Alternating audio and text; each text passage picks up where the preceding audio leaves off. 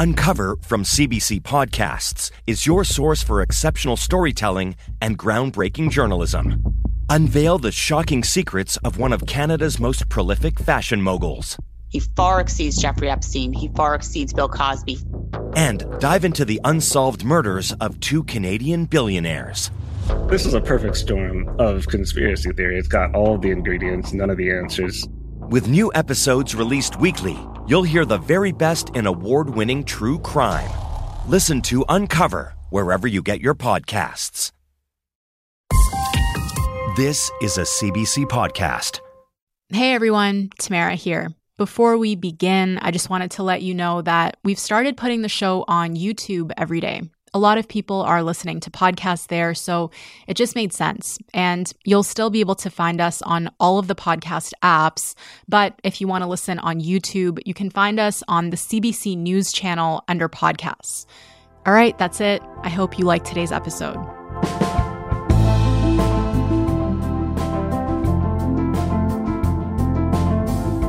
On Friday, 13 Republican candidates for U.S. president took the stage at the Lincoln Dinner.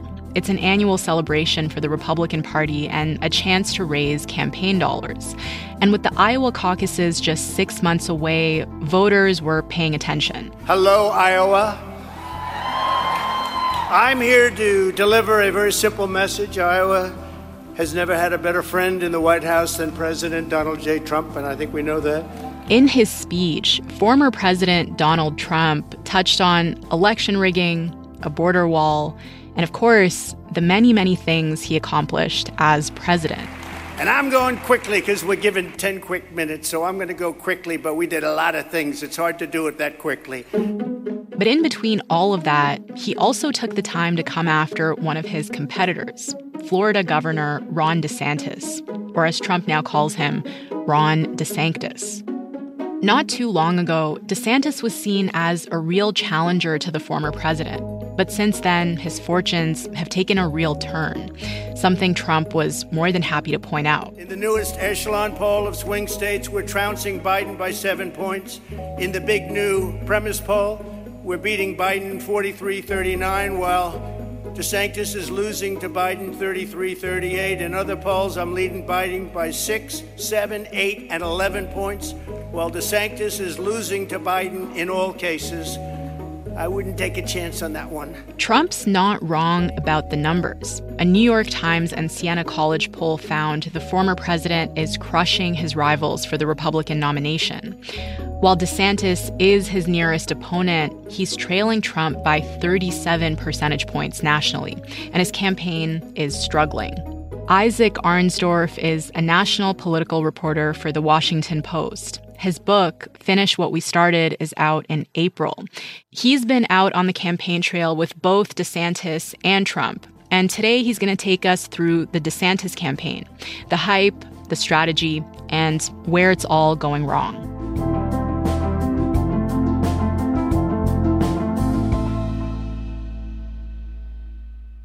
Hi, Isaac. Thanks so much for doing this. Thanks for having me. So before we get into where the DeSantis campaign got derailed, can you just remind me of the political climate back in late 2022 and early 2023 when it seemed like he could give Trump a run for his money? Yeah, you really have to go back to election night 2022, and there was a split screen that I remember very well of Trump at Mar-a-Lago expecting to have this big red wave that was going to sweep into power all of his endorsed candidates and basically pave the road for him to retake the White House. And that didn't happen. Most of the high-profile candidates who he endorsed lost. And then on the other side, you had Ron DeSantis, who had a landslide re-election as governor in Florida, which is supposed to be a competitive state. And there are people at his victory party chanting 2 more years.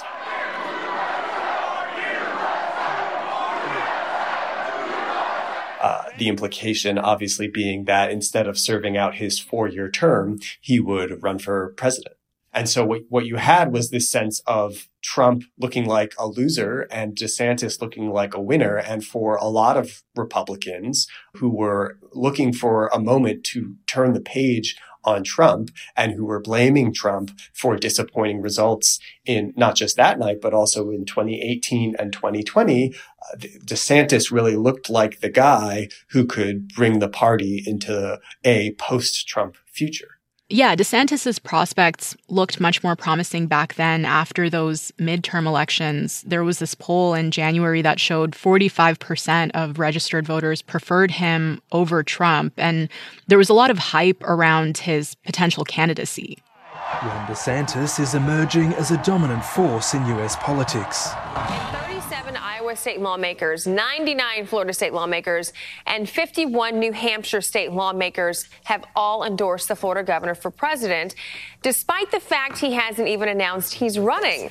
Ron DeSantis has figured out a way to be a leaner, meaner version of Donald Trump. Who do you think would be the tougher competitor, Ron DeSantis or former President Trump? And how is that factoring into your decision? It'll be fun watching them take on each other.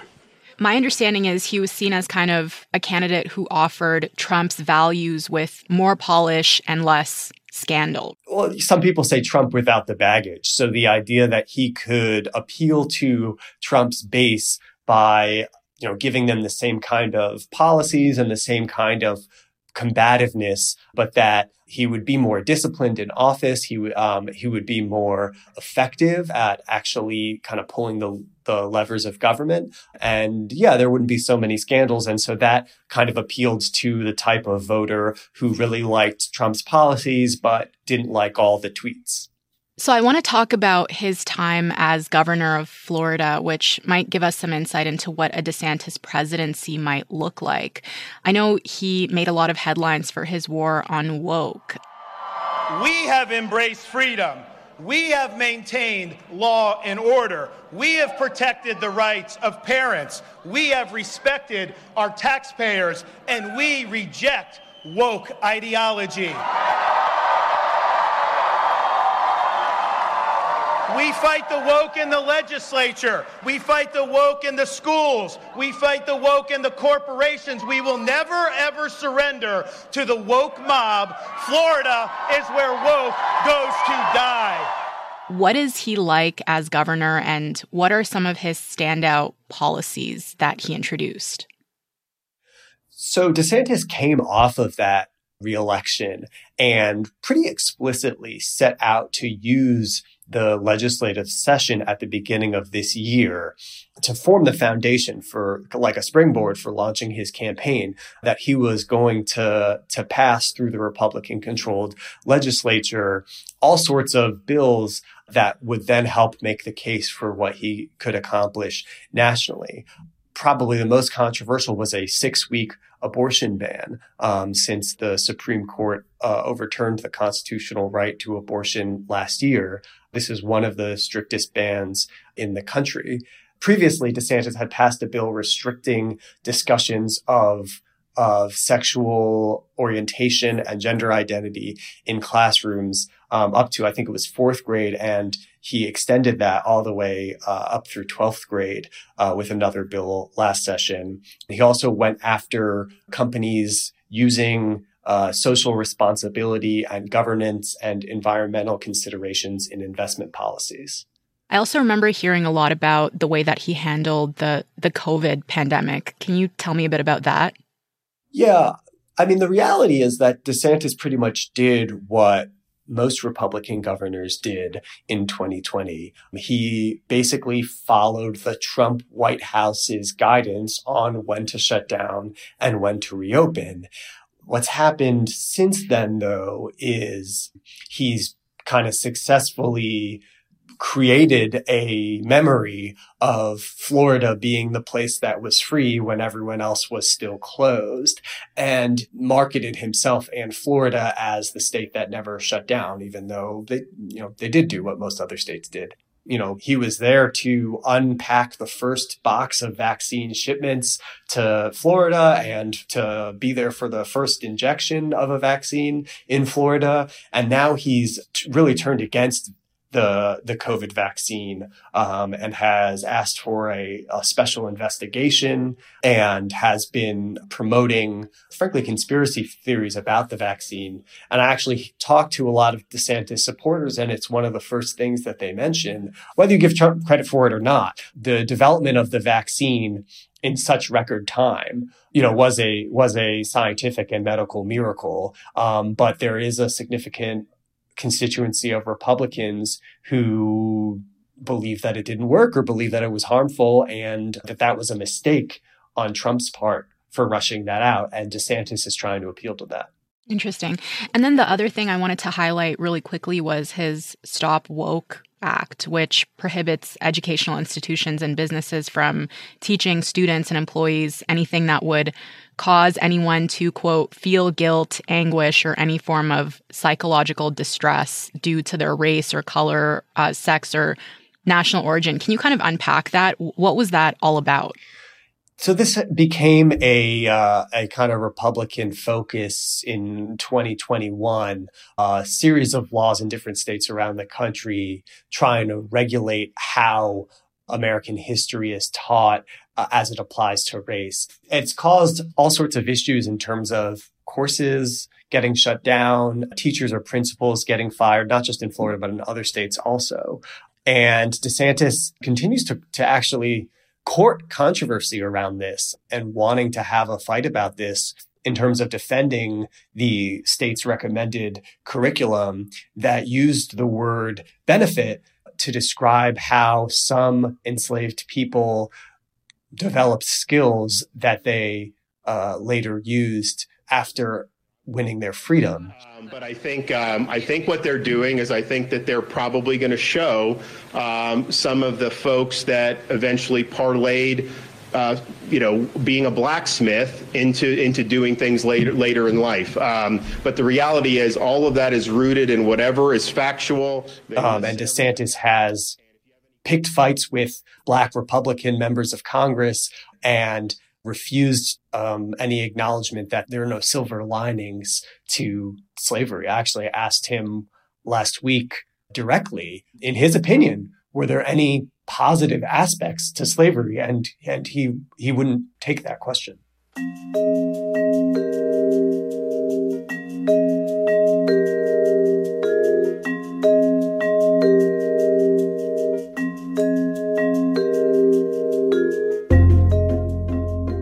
So he's been campaigning on this track record of his accomplishments in Florida, hoping that these very conservative policies that he was able to push through in Florida will resonate with Republicans across the country, right? And you kind of touched on some of these things, but how closely has his campaign mirrored what he's done in Florida?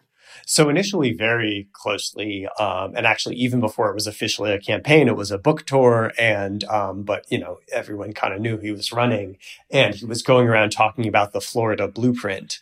And, that ended up kind of being a little bit awkward, going to Iowa and New Hampshire and these other states and talking about how wonderful Florida was all the time. And it became kind of a parody about how his speech was Florida, Florida, Florida, Florida.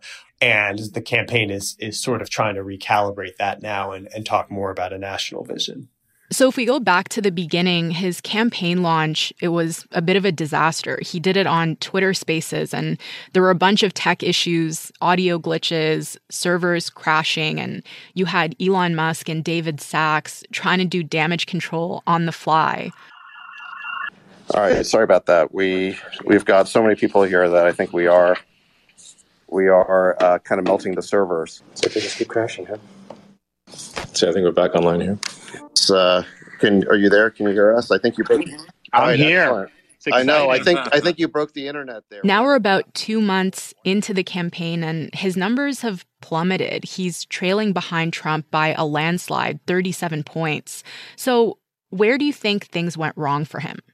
So there are a few things that happened. One is that Trump started getting indicted, not just once, but twice, and soon to be maybe a third and even fourth time.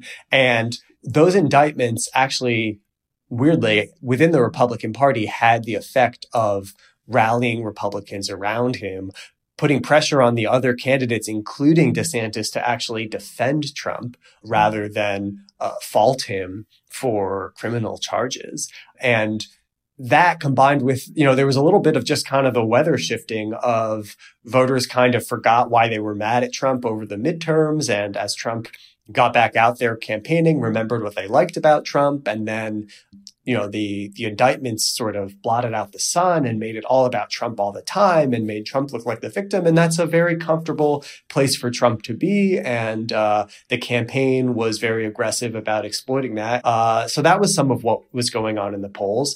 And you could fault DeSantis for missing his moment, for waiting too long, for not actually getting into the race until only a couple months ago, that by keeping his head down in Florida, he allowed Trump to just kind of dominate and retake that position. And then the last piece of it probably would be how DeSantis has campaigned. People say he's trying to run to the right of Trump, which is sort of right on a few issues, on abortion, on LGBT rights. He is staking out positions that are further to the right on Trump. But what he's really doing is trying to run directly through Trump. He's trying to win Trump's base away from Trump. Part of how he's trying to do that is convince them that he's actually more conservative than Trump. But the problem is, and this is why you're not seeing him attack Trump very much. It's it's kind of hard to tell people who love Trump that Trump is bad. So he's at the same time that he's, having this challenge running to the right of Trump or showing Trump supporters that he's more conservative than Trump. That's also antagonized some more moderate Republicans who don't love Trump and are very eager in actually moving on from Trump. But then they don't like it when DeSantis does things like the 6-week abortion ban or has made some comments about Ukraine, suggesting that it was just a territorial dispute and he wouldn't fully support Ukraine against the Russian invasion. So it's kind of difficult to hold that together, trying to get both constituencies of the party from either side of Trump.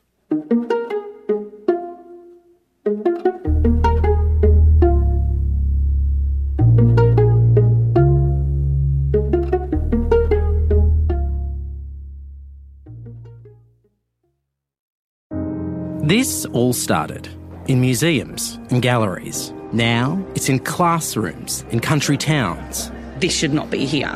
It's a human being in a box. This is the stuff of empires. There is a great betrayal. We're not slaves, we're African. It's the stuff the British stole. I just don't believe that. It just does not stand up.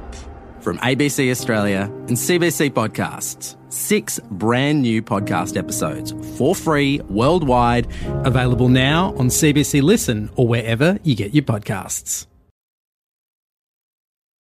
I know you've been on the campaign trail with both of them, and I'm curious, what do you think appeals to people about Trump that DeSantis doesn't have? Yeah, this is the other factor is, to actually see them as campaigners. There's a lot of things about Trump that people really, really love, that people find really inspiring and really joyful, actually. A Trump rally is an electrifying experience.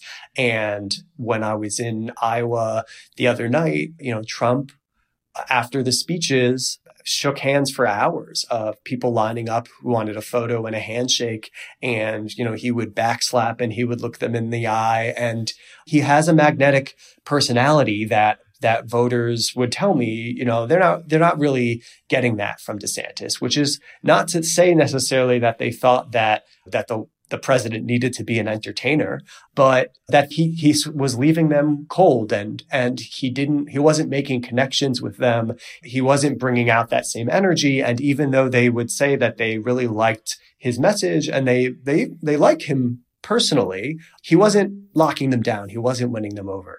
The other thing that seems to be working against him, and correct me if you think I'm wrong, but he doesn't seem to be that great with people, which you kind of have to be as a presidential candidate, right? There have been some clips of him recently interacting with people, and he just comes across as a bit robotic, not very charming. Like he shamed a kid for eating an icy.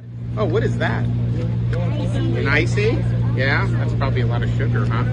He has this weird laugh, and I'm remembering this clip of him scolding university students for wearing masks, for example. You do not have to wear those masks. I mean, please take them off. Honestly, it's not doing anything, and we got to stop with this COVID theater. So if you want to wear it, fine, but this is ridiculous. And you've been with him on the campaign trail, and I'm just curious, is he like this generally, or are those select moments that we're seeing? Like, what's his vibe? No, he's clearly not enjoying it. And, he's not used to it. To become governor of Florida was a very broadcast, television, big media kind of a campaign. And he hasn't had to do the retail politics that it takes traditionally to win Iowa and New Hampshire, the first nominating contests. And so you can just see he's not super well practiced at it.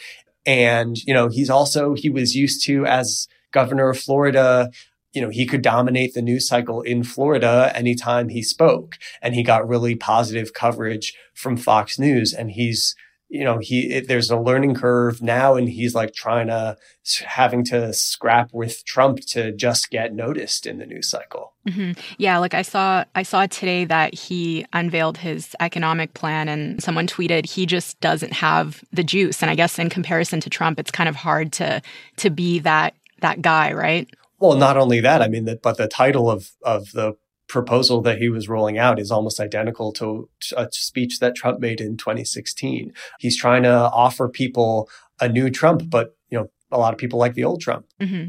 Yeah. It seems like logistically there have been some things that are going wrong too. They just laid off a bunch of staff, and they're saying they're doing a bit of a reset. DeSantis' campaign, Can you tell me a bit about their financial situation? Have they been overspending? Yeah, the campaign acknowledges that they have a problem, that what they've been doing is not working, and that they are trying to fix it. So one part of it was downsizing. They laid off about a third of the staff, and it was a very big staff. And this, by the way, is something that we've seen before with candidates, particularly governors, who come, out of the blocks with a huge operation and a lot of buzz, and then don't catch fire and, have gotten over their skis. They've also been spending a lot of money. DeSantis really doesn't like flying commercial like some of the other candidates. And so they've been spending a lot of money on flying him around on private planes. And they have been, and they're going to be increasingly, because of the financial situation on the campaign, outsourcing more campaign functions to the super PAC, which is an allied group that can raise unlimited money and technically isn't allowed to coordinate directly with the campaign, but they're having the super PAC do like door knocking and mailers and ads and actually even events. So the super PAC puts on the event, and then DeSantis shows up as the quote unquote guest. So it kind of looks like a campaign stop, but it's not actually the campaign itself paying for it. So that's all on the kind of operational side. And then message wise, they are choosing their shots carefully about when they want to take on Trump directly and when they don't. And again, that's, that challenge that they have of trying to peel off Trump supporters. I guess it rubs them the wrong way when you attack Trump, right? Meanwhile, Trump has been relentlessly making fun of Ron DeSantis at every opportunity. The problem with Ron DeSanctimonious is that he needs a personality transplant, and those are not yet available. I got him the nomination. By the way, couldn't have never gotten the nomination. He would be working in either a pizza parlor place or a law office right now. When a man comes to me, tears in his eyes, he's at almost nothing in the polls. I said, you can't win, can you? How do you can win? Sir, if you endorse me, I'll win. Please, sir, endorse me. So what happened is, I said, let's give it a shot, Ron. Right, absolutely. Trump never misses a chance to take a swing. And it is awkward for DeSantis to attack Trump, given the fact that not too long ago they had really close ties. And even during his 2018 campaign, there was an ad where he's saying Trump slogans to his kids. He's teaching Madison to talk. Make America great again. Well, they were never really personally close. They had a marriage of convenience where Trump was advised that DeSantis winning Florida in 2018 would help Trump win it in 2020. And so he endorsed him and he campaigned for him.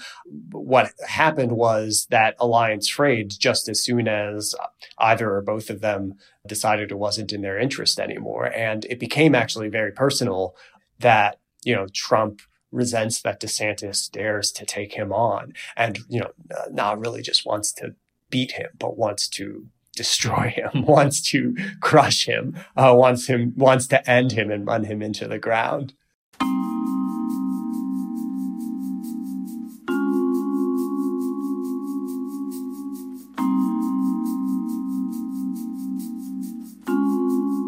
So the good news for DeSantis is that it is still early days and the Iowa primary isn't till January. And there have been candidates in the past who've made comebacks, people like Bill Clinton, John McCain. And we talked a bit about what this campaign reset looks like. So what do you think it's going to take for DeSantis to recover? So the campaign is hoping that they can tweak the message. They can bring down the spending, and then they want to make it to the first debate, which is toward the end of August, and hope they have a breakout moment. Those are some of the opportunities to really change the momentum of the campaign.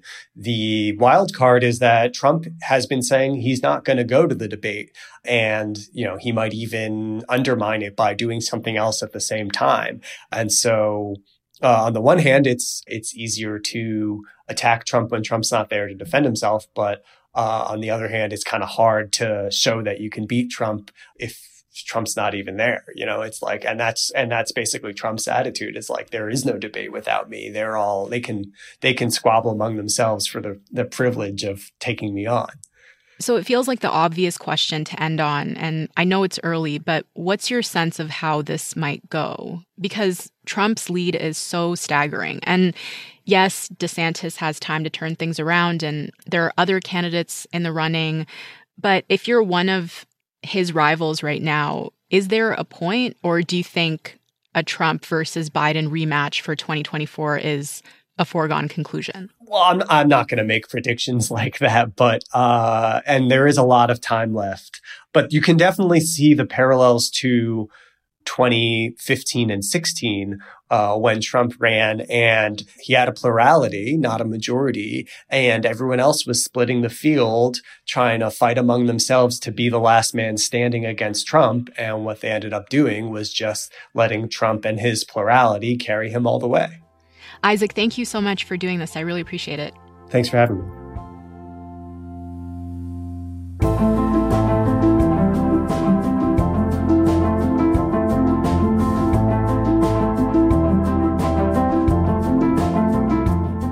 All right, that's all for today. I'm Tamara Kandaker. Thank you for listening to Front Burner.